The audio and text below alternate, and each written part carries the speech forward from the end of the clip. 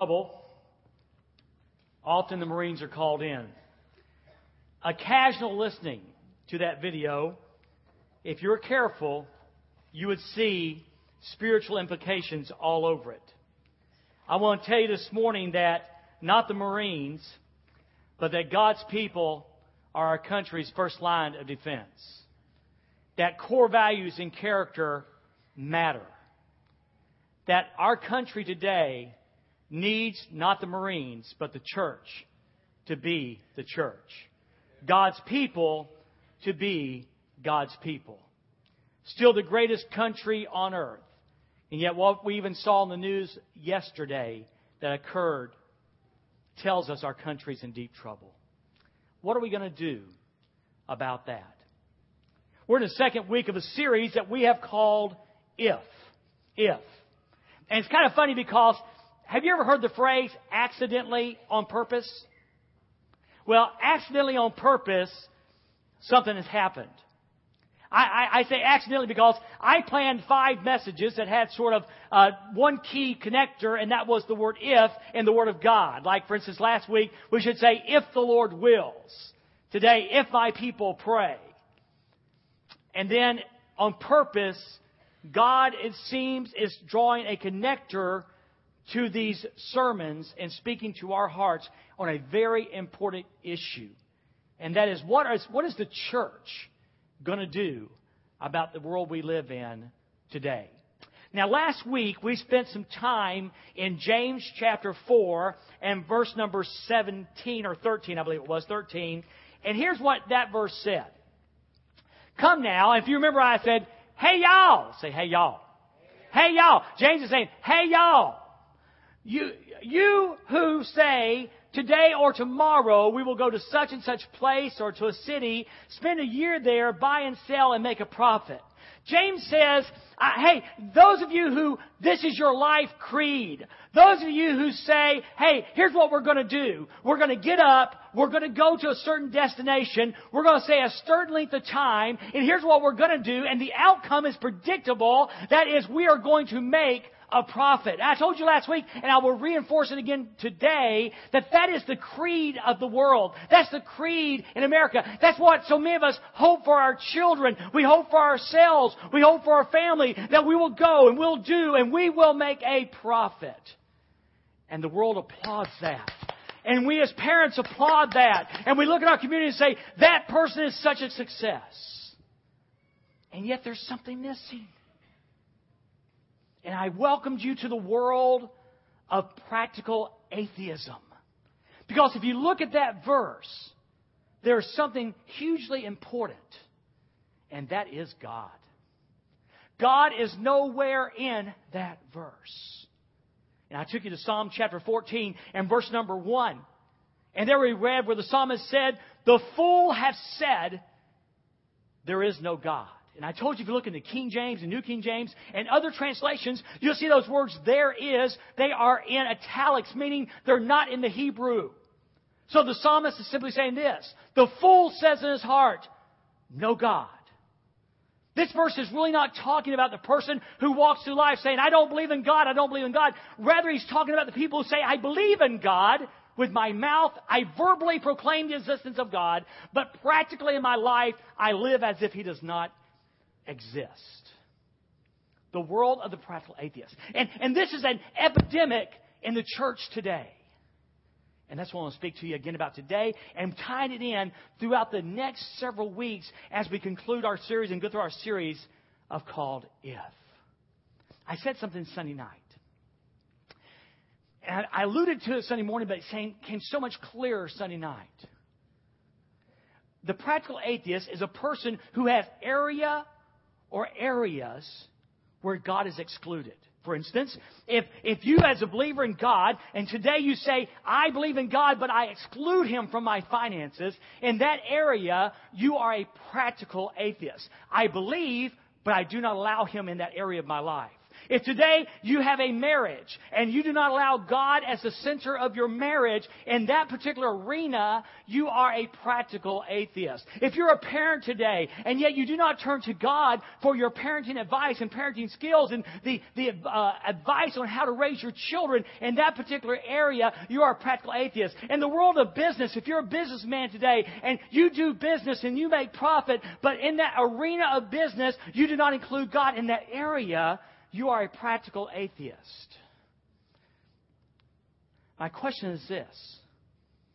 What area? What area is it in your life right now that if you're to be honest with God, you would say, God's not invited into that room in my house. God is not invited to that arena in my life.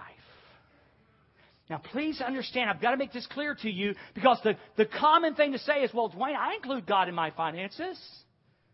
I write a check every week. I never consult him what that check ought to be, and I certainly don't consult his word, but I do include him. And you know, a preacher married us, Dwayne, so God is in my marriage. And Dwayne, I bring my kids to Sunday school, so God is in my parenting skills. And you know, I do pray in the morning, so God's in my world of business. No, that's not what I'm talking about. I'm talking about areas that are unsurrendered to God, where God is not allowed to be God in that arena. And God says the person who has areas of his life that God has excluded is living very foolishly. Our scripture today is 2 Chronicles chapter 7 and verse number 14. I'll help you find that. It's right after 1 Chronicles. I'll help you more. It's in the Old Testament. I'll help you a whole lot. If you happen to have a thin line New King James Bible published by Holman, page 384. I need to pause a moment and tell you this. We have used this verse over and over again. You see the red signs around town. You know, if my people pray, 2 Chronicles 7:14. And we have talked over and over again about this verse and have presented it as a promise. But it is not a promise to us. It is a principle for us. This verse was very specifically given to the nation of Israel, and in particular to King Solomon when he was dedicating the temple. And Solomon in chapter 6 went to God and said, God, if we do this, will you do this? And if we do this, will you do that? And if we do this, we do that. And these were negative things. If we ignore you, will you forgive us? If enemies come, will you help us? If, over and over again. And this was God's response to Solomon. And he said, in verse 13, he says, you know, if I do send pestilence, if the locusts do come, if I allow this, if my people pray. So I want to make it clear that what we teach today is not a promise from God for His church. But it is one that we can claim every principle there is. It is very applicable to our lives today. In fact, may I be very honest with you, it is critical. Now, I know sometimes the sermons go over a lot better when I jump around, scream and holler. Probably this is going to be more teaching, and you will be very tempted to let your mind wander. I want to encourage you to work very hard today to stay with me in the Word of God, because I think this is critical in the year that we live in. I think it's crucial that we address with this Scripture, the help of this Scripture, areas in our life. Because these are evil days. These are dangerous days that we're living in. And it's a day when God is calling His people to the task of winning this country back to the Lord Jesus Christ. On your sermon sheet, there's an interesting quote from Oswald Chambers, who happened to write "My Utmost for His Highest." He's the author. A young man who died quite young. He was a teacher, and he wrote a book of devotions. And it's been a mainstay in the Christian society now throughout the decades. Here's what he said. And you need to remember this. It is perilously easy to have amazing sympathy with God's truth and remain in sin. It's perilously easy to have amazing sympathy for God's Word and remain in sin. It's amazingly easy to go to Sunday school. It's amazingly easy to listen to the preacher. It's amazingly easy to read the Christian books and still remain in our sin. And I'm going to be very honest. I'm going to look you dead in the eye and tell you this. That my challenge today to you is move beyond the hearing. To move beyond just receiving and applying and allowing God's Word to once again be working in our lives. So here's what God says to Solomon. He says this: if my people who are called by my name, if my people who are called by my name. Now, in the context of the Scripture, of course, this is the nation of Israel. But in the context of today, it is us. We are the people of God. That's a good place for an amen. We are the people. Now let that soak in. We are the people of God who are called by His name. We are known, listen, as believers in Jesus Christ, we go by the name God. Perhaps there's a name that you honor in our society, in our culture. If you have that same last name, for instance, for so long, to carry the name Kennedy was so powerful. And if you didn't have the name Kennedy and were associated with the Kennedy clan, that meant something. Brothers and sisters, listen to me today. As believers in Jesus Christ, we are the children of God. We are called by His name. Well, who are we? Who are we? Take your Bibles and turn to 1 Peter chapter 2, verses 9 and 10. We'll put it on the screen. 1 Peter chapter 2, verses 9 and 10. Here's what God's Word says about us. He says, but you are a chosen generation. You are a royal priesthood, a holy nation. Let's just pause there. One of the things that David said about God was that He was holy. The word holy means to be set apart. And when he said, think on these words about God, and he said holy, I said to myself, Father, you are so far above. God is set apart from sin totally. That's why sin so offends holy God. When we lie, it offends God. When we're unforgiving, it offends God. When we steal, it offends God. When we commit adultery, it offends God. When we fail in other areas of our lives, according to His Word, it offends God because He's holy. And yet God's Word says that we are a holy nation. Not talking about Israel, talking about the people of God. His own special people. His own special people. And look at our purpose. That we may proclaim the praises of Him. Say, proclaim the praise of Him. Proclaim the praises of Him. We are not left here to just do business on Sunday morning, to sing our songs and take an offering, listen to a message, go home. We are to proclaim the praises of Him. We are here to proclaim the greatness of Almighty God. That's why we're here. And a nation that is so gripped in darkness today, we are to be the light of the world. See, it'd be so easy.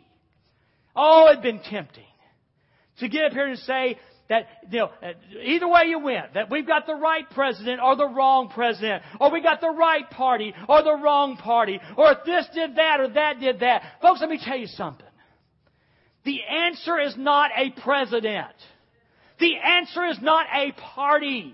The answer is Jesus Christ being lived out by His church in this nation, making a difference in this world. That's what matters. It's so easy to get on our political bandwagons and beat the drums. Politics have never been the answer for America. It was not the answer 200 years ago. It was not an answer 100 years ago. It was not an answer yesterday. Jesus Christ is the answer. If my people, my own special people, called to sing out the praises of Him who called you out of darkness into His marvelous light, who once were not a people, but are now the people of God, who have not attained mercy, but now have attained mercy. That's who we are. That's a fact.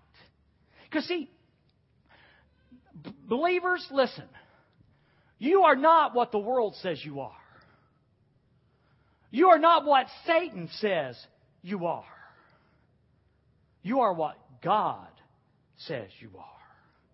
All we got to do is rise up and believe that and live that out practically in our lives. So can I ask you a question? If in fact we are a chosen generation, we are a royal priesthood, we are a holy nation, His own special people, what's wrong? In a nation that would largely call itself Christian, what's wrong? At a convention with 42,000 Baptist churches influencing communities where they live, what's wrong? Something's not working. Something's not right. What is it? I was talking with Matt Oshel. Matt's going to be speaking for us Sunday night of Baptist Men's Day. And God woke him up in the middle of the night with a message. If you've ever preached before, you know that sometimes happens. Monday or Tuesday this week, for me it was 4 o'clock in the morning. And I woke up, and as far as I remember, I must be very careful here. I don't want to misrepresent the truth. I didn't wake up and say, gee, I can't go back to sleep. I wonder what I'll think about. Oh, I'll think about Sunday's sermon. I don't remember that being the case. But I do remember waking up, and there were 5 things that were on my brain like that. I got up 20 minutes later out of my bed at 4:20 and wrote them down. This is, I'll be honest with you, I'm not going to say God said. That would be misrepresenting the truth. But these are things from my heart that were on my mind that morning about 4 o'clock in the morning. Saying, why isn't the church being the influencer that it's supposed to be? And the first thing that came to my mind was this. We are conflicted. We're conflicted. The word, and I'm going to get the definition right. To be conflicted means this. Confused by compelling desires. That's the definition. Confused by compelling desires. We are a group of people who are confused about different desires that we have. That's why it's so easy to be a practical atheist in the world today, because in the land we live in, the more wealth you have and that's available to your access, the more things you can get, things you can buy, things you can do. And that conflicts with perhaps our desire to be obedient to God in our giving. And we're conflicted about that. We're conflicted in our marriages. We want what makes us happy, and yet that often conflicts with God's desire in His Word.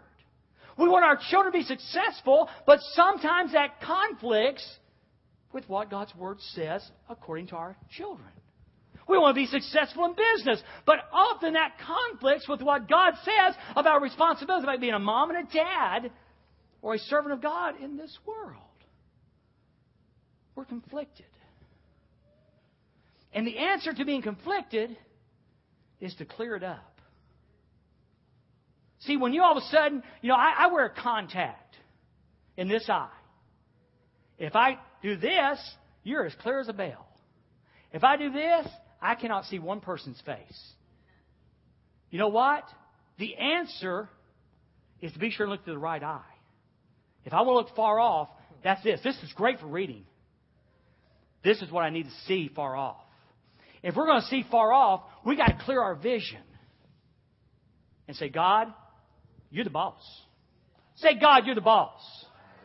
I am your child and you're my father. He is my dad. And when my dad speaks, I'm supposed to obey. We're conflicted. The second word that came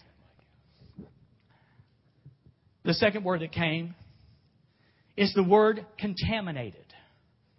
Contaminated. Something is contaminated when what is pure has something that is unpure. And for some reason in America, we have simply allowed so much sin to exist in the house of God. Yes, listen, I know we're human. I know we're imperfect. But our desire and passion ought to be holy as He is holy according to the Word of God. But we excuse our sin. Now, we're pretty good people. Would y'all say, we're pretty good people? But anyone here, where is Dwight? Yeah, Dwight already had to leave. Well, was Becca here? Is she in the back? Anyone here had surgery recently? Raise your hand if you had surgery recently. Mary, you had surgery? You had it in March? Can I ask you a question? When you went into the operating room, they were going to cut your knee. Was it your knee? What was it, your elbow? Okay, gotcha. And when they did that surgery, did you want the operating room to be really clean or just mostly clean? How many of y'all would go to a doctor in a hospital? How many of y'all would go see Dr. Maida if you saw him carrying out a bag of garbage, filthy garbage, then watch him come right in your room and say, "Now, let me examine you"? I like Dr. Maida a lot. But all of a sudden I say, "Doc, I think you need to go wash your hands." Because you see, in certain arenas, it's not good enough to be mostly clean. You got to be pure. And God has called His people to be a pure people. We are to love the things of God and hate the things He hates. We need to hate sin. It's time to clean up. It's time to say, "God, this is sin in my life. I'm not going to make an excuse over it. I'm not going to try to rationalize it. God, this is sin. You know it's sin. It's time I confess to you that I know it's sin." We need to clean up. The third thing that came to my brain early that day was the term conflict. Not conflicted, conflict. It's really cool. Conflict has two major definitions. A disagreement or difference over an issue, and two opposing forces at war. I have no problem with there being differences in the church. Some of y'all like King James. Some of y'all like NIV. Some of y'all like Love Lifted Me. Some of y'all like some of the courses. Some of y'all like a longer sermon. Some of y'all like a short. You know what? That's just not a problem with me. That's called diversity, and diversity is not a bad thing. Amen? But what I have a problem with, and who cares what I think, what God has a problem with is when there's war in the church. When we take it from the level of a disagreement and declare war on our brothers and do everything we can to undermine and hurt them. God has a problem with that. We are known, when I say we, do you understand I'm talking about the church, not Doorsville? The church in America is known for its conflict, not its passion. It's conflict and not its love. It's conflict and not its Savior. And what do you do with conflict? You make up. They say making up is hard to do.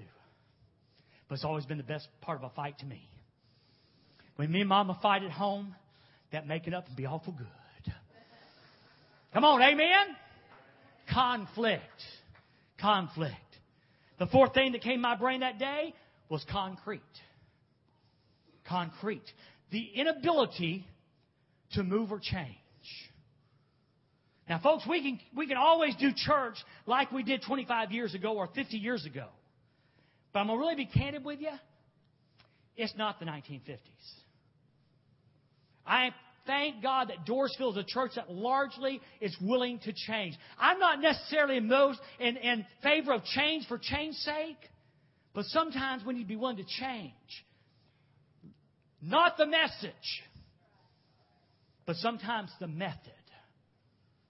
And for some of us, we need to get our spiritual jackhammers out and break up. Break up. And the last thing was this. The last C that came my word that morning was comatose. Asleep to the call. A world lost and going fastly to hell. And we're asleep to the call. Listen to what Paul said in the book of Romans. And do this, knowing the time, that it is high time to awaken out of sleep. For now our salvation is nearer than when we first believed. The night is far spent. The day is at hand. Therefore let us cast off the works of darkness. Let us put on the armor of light. Let us walk properly as in the day. Not in revelry, not in drunkenness, not in lewdness and lust, not in strife and envy. But put on the Lord Jesus Christ and make no provision. Say no provision. No provision for the flesh and to fulfill its lust. It's time to Wake up. Wake up. What are we going to do? How do we do that, Dwayne? My wife, she sometimes I give her kind of an overview of what, the message might be. I say, now, Dwayne, we don't want to leave just feeling beat up. I'm not that kind of preacher. I am a preacher, to tell you the truth. I'm not a beat-em-up preacher. But in this particular case, God gives us a specific answer to this problem. If my people who are called by my name, if my people who are conflicted, if my people who are in conflict, if my people who are contaminated, if my people who are comatose, if my people who are set in concrete, and then it says this, will humble themselves. Humble themselves. Jim said in Sunday school class this morning, Brother Dwayne, you're being awful quiet. And I said, this is part of my sermon. Don't want to talk. Because whenever I open my mouth and it's part of my sermon, y'all get part 1 and part 2 if you're in Sunday school class. If you're one of the persons that take notes, here's what this word means in the Hebrew. It means to bend the knee. To bend the knee. To bow in subject to. It involves the concept of surrender. It's God in His Word saying this. If you are willing to bow the knee to me, if you are willing to subject yourself to me, I will do something. If you're willing to humble yourself down, I'm willing to do something. Subject. Surrender. Dwayne, what do you have in mind when you say we should surrender? Whatever area it is in your life where God is excluded, that's the area I'm talking about. If it happens to be your marriage, it's your marriage. If it happens to be your finances, it's your finances. If it has to be your moral character, it's your moral character. If it happens to be your integrity, it's your integrity. If you're talking about your parenting, it's your parenting. If you're willing to bow the knee, if you're willing to surrender, God says He will do something on your behalf. But it also carries this idea. Dependence. It's not only just saying this, God, I give you, listen carefully. It's God, I need you. I need you. Over the past month and a half, we have seen so many crazy things in our church. We've seen people having heart attacks who normally don't have heart attacks. They're healthy. We've seen surgeries go astray. We've seen visits to the emergency room. We've seen unexpected deaths. In every one of those instances, we rightfully called out and said, God, we need you. But what about the times in between? What about when it's Monday morning and you're healthy and your wife is healthy and your kids are healthy and you got a job and you got food and the bills are paid and you're going to watch the championship game tomorrow night? Don't you still need God then? See, God doesn't want to be your special needs God. Recalling an older message, God doesn't want to just be your cleanup on aisle 3. God don't want to be your janitor when you make a mess. He wants to be your God. He wants to be your God when the sun is shining bright in your life, and He wants to be your God when the thunderstorms are coming down. He wants to be your God when it's light, and He wants to be your God when it's dark. He wants to be your God when He fails, or when you fail, and He wants to be your God when it goes right. That's what He wants. That's what He wants. God, I give you these areas. God, I need you in all areas. And I happen to know this. I always like to throw myself in the pot so it makes you feel a little bit better. that's just not always the case in my life. And quite frankly, from my observance, it's not always the case in your life. And if we keep sowing the same seed, we're going to get the same results. If my people who are called by my name will humble themselves and pray and seek my face. I didn't realize until I did a little word study that those two words go together. If they'll pray, it means to intercede in the Hebrew. It means to intercede, to make supplication. If you're a note taker, would you write this down? We are so good at praying about and not praying for.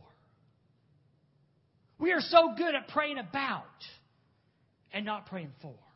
Oh, we're so good about telling God how bad our husband is. We're so good at telling God about how bad our wife is. We're so good at telling God how bad our children are, or how bad the pastors are, or how bad this is in our life, or how bad that is. We're good for telling God about. But what about praying for? What about praying for that husband and lifting him before the throne of grace that God will do a mighty work in his life? What about praying for that wife that God will do a mighty work? What about praying for that rebellious child that God will do a mighty work in their life? Here's an idea. What about praying for those pastors when we mess up? That we'll have better wisdom and better insight. If my people pray, intercede, make supplication, and seek my face. It's so great. That means, let me get the direct definition. I won't give you my definition. I want to get it right here. Listen to this. This is what it means from the Bible.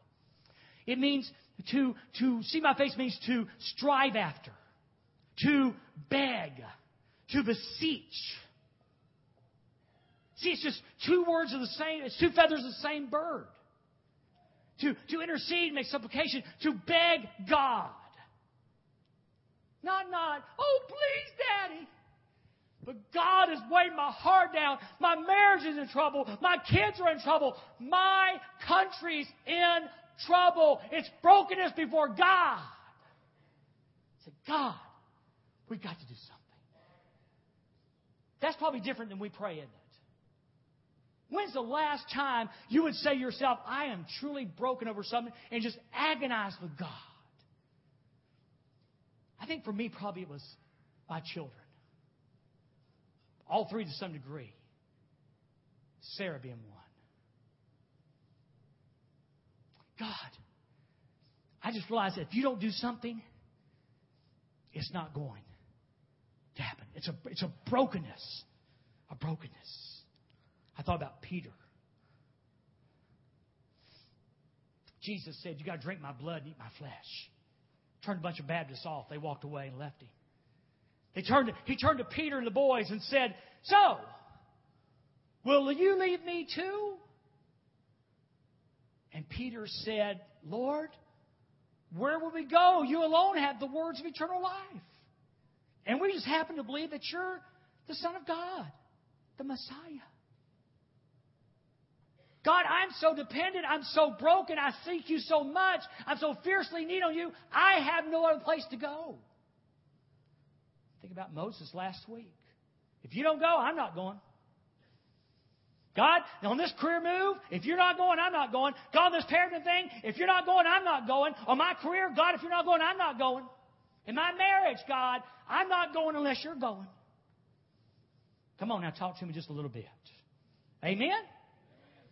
Humble myself. Seek and pray. And then here's the crucial one.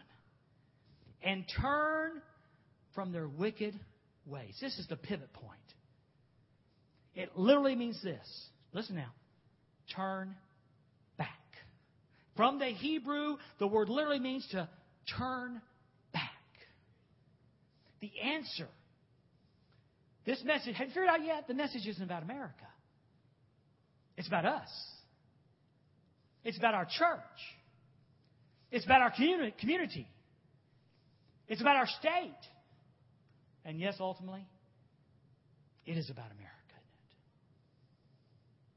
And the answer, if my people who right now are conflicted, if my people who are contaminated, if my people who are conflicted, if my people who are set in concrete they can't change, if my people who are comatose will wake up and humble themselves. God, I give to you every area of my life. God, I need you in every area of my life. God, we pray, we intercede, we supplicate. God, we beg. We beseech.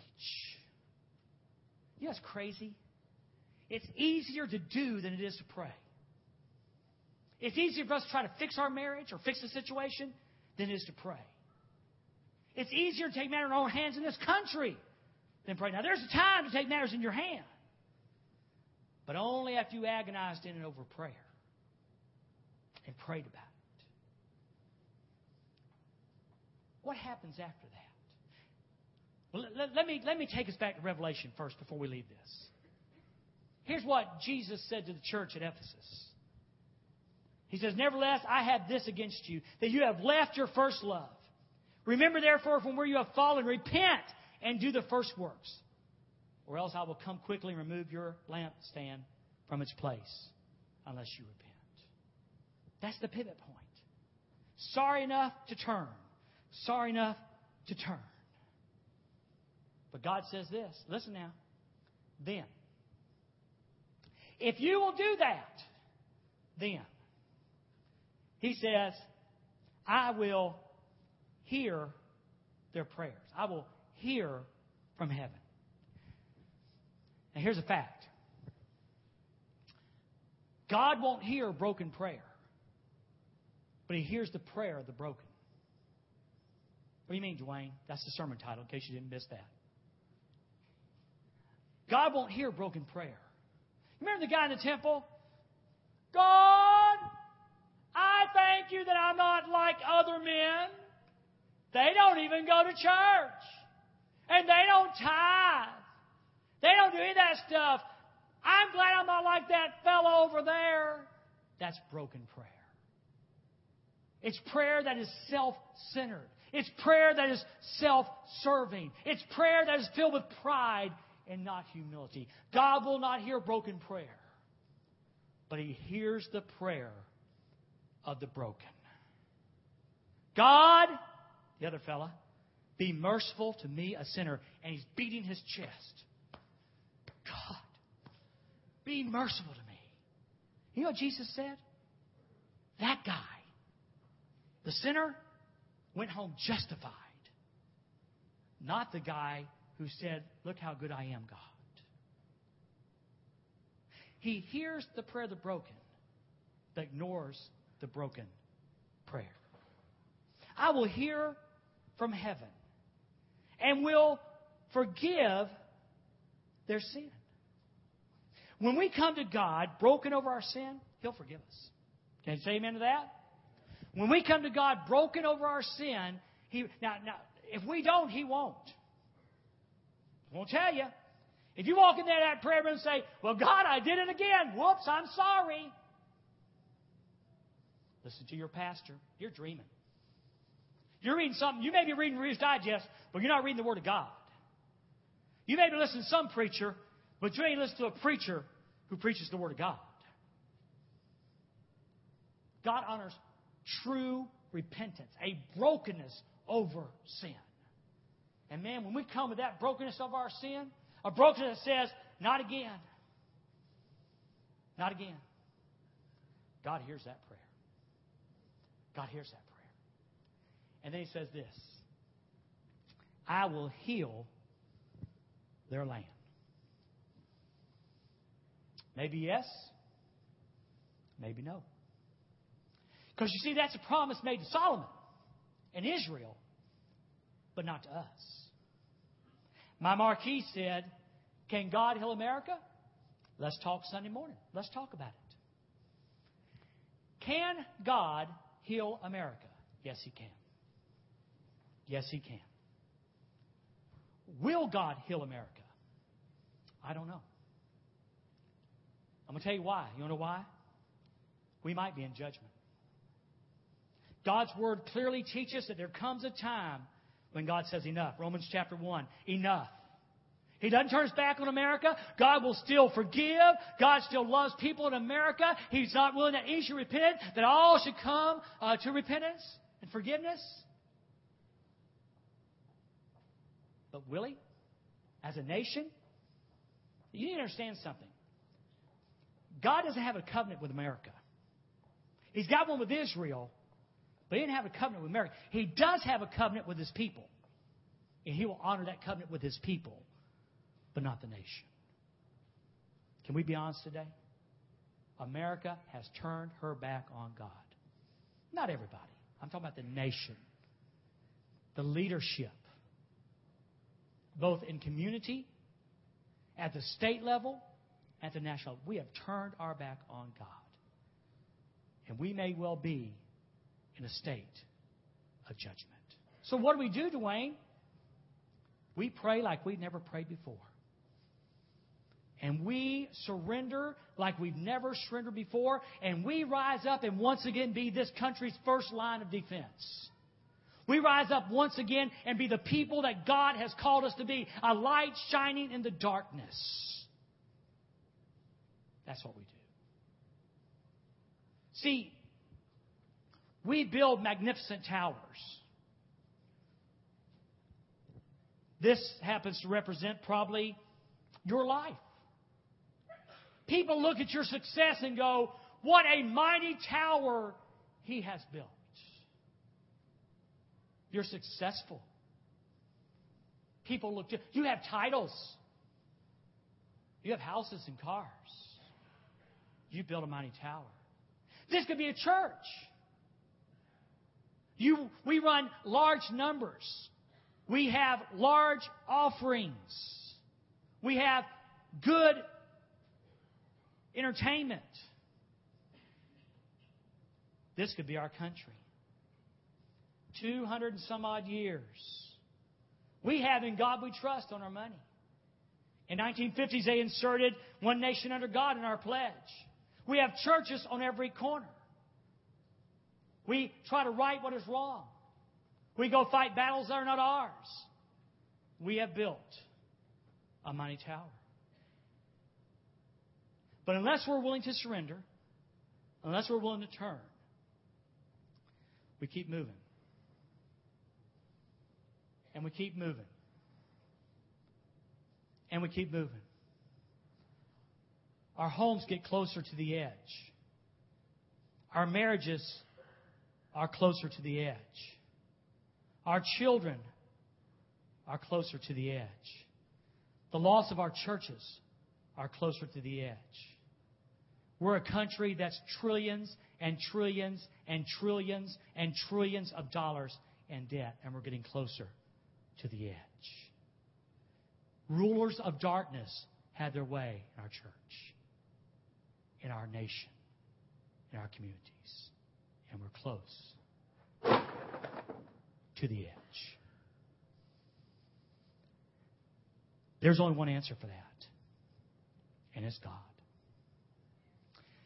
And there's only one answer for that in your life and the life of churches in our nation, and it's surrender. It's not God in name only. It is God lived out. Not in some areas, but as God gives us ability and His power and His knowledge in every area of our lives. If my people who are called by my name will humble themselves and pray and seek my face, I will hear from heaven, God says.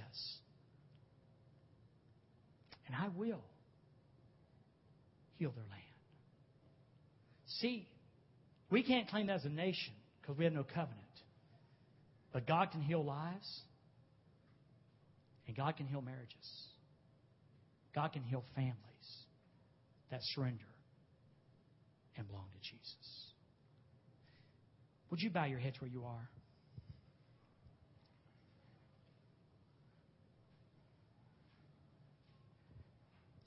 I cannot tell you how crucial this message is to you. and to me. I have a granddaughter who's 10 years old. The window for influencing her and molding her life is rapidly closing. We live in a community where the window of influence and change might be rapidly closing. We're in a country where the window for influence and change on a mass degree might be closing. I could bring Brent Holloway up here right now, and he'd tell you about Canada, a nation that is largely atheistic now because they turned their back on God. Judy and I can testify to you about Europe, all the great cathedrals that now sit largely empty because they turned their back on God. Each one of us know family names, families that used to be strong, who are now destroyed, divorced, split, because they turned their back on God. These are crucial times. Dwayne, what do we need to do? If my people who are called by my name will humble themselves and pray and seek my face and turn from their wicked ways, I will hear from heaven. I will forgive their sin. And I will bring healing. This morning, the altar is open. I know, I told him Wednesday night, I know how hard it is. I'm not wanting an altar full. I've done what God told me to do. I don't care. You can make your altar there. But folks, it's time to do business. These are perilous times. The clock is ticking down. The clock for your children, for your homes, for our country. Now's the time for the people of God to be the people of God. We're going to have David sing a verse or two in just a moment after I pray. I'm going to have you stand and bow your heads, no one looking around. Please, no one leaving unless you absolutely have to. If you feel compelled to come to the altar and pray, we welcome that. But I urge you as your pastor to do business with God where you are. Where you are or here. Father, in Jesus' name I come to you and I thank you for your word today. Father, it did cut like a knife. I know it did. Father, we're in danger. We're in trouble. We desperately need you. Father, our families are in trouble. Father, our lives are in trouble. Father, our country's in trouble. And God, this world's in trouble. And I can't explain why you chose us to be the plan A, but we are. But we cannot be the plan A you want us to be until we deal with the issues of unsurrender in our life. The areas, Father, where we've walled you off and said, not here. Holy Spirit, you are the only one who can bring conviction. I'm asking you in the name of Jesus Christ, the sovereign Son of God, to break our hearts, to open our eyes, to let us see, and to seek the God of the universe in His face. And Jesus, I pray this in your precious name.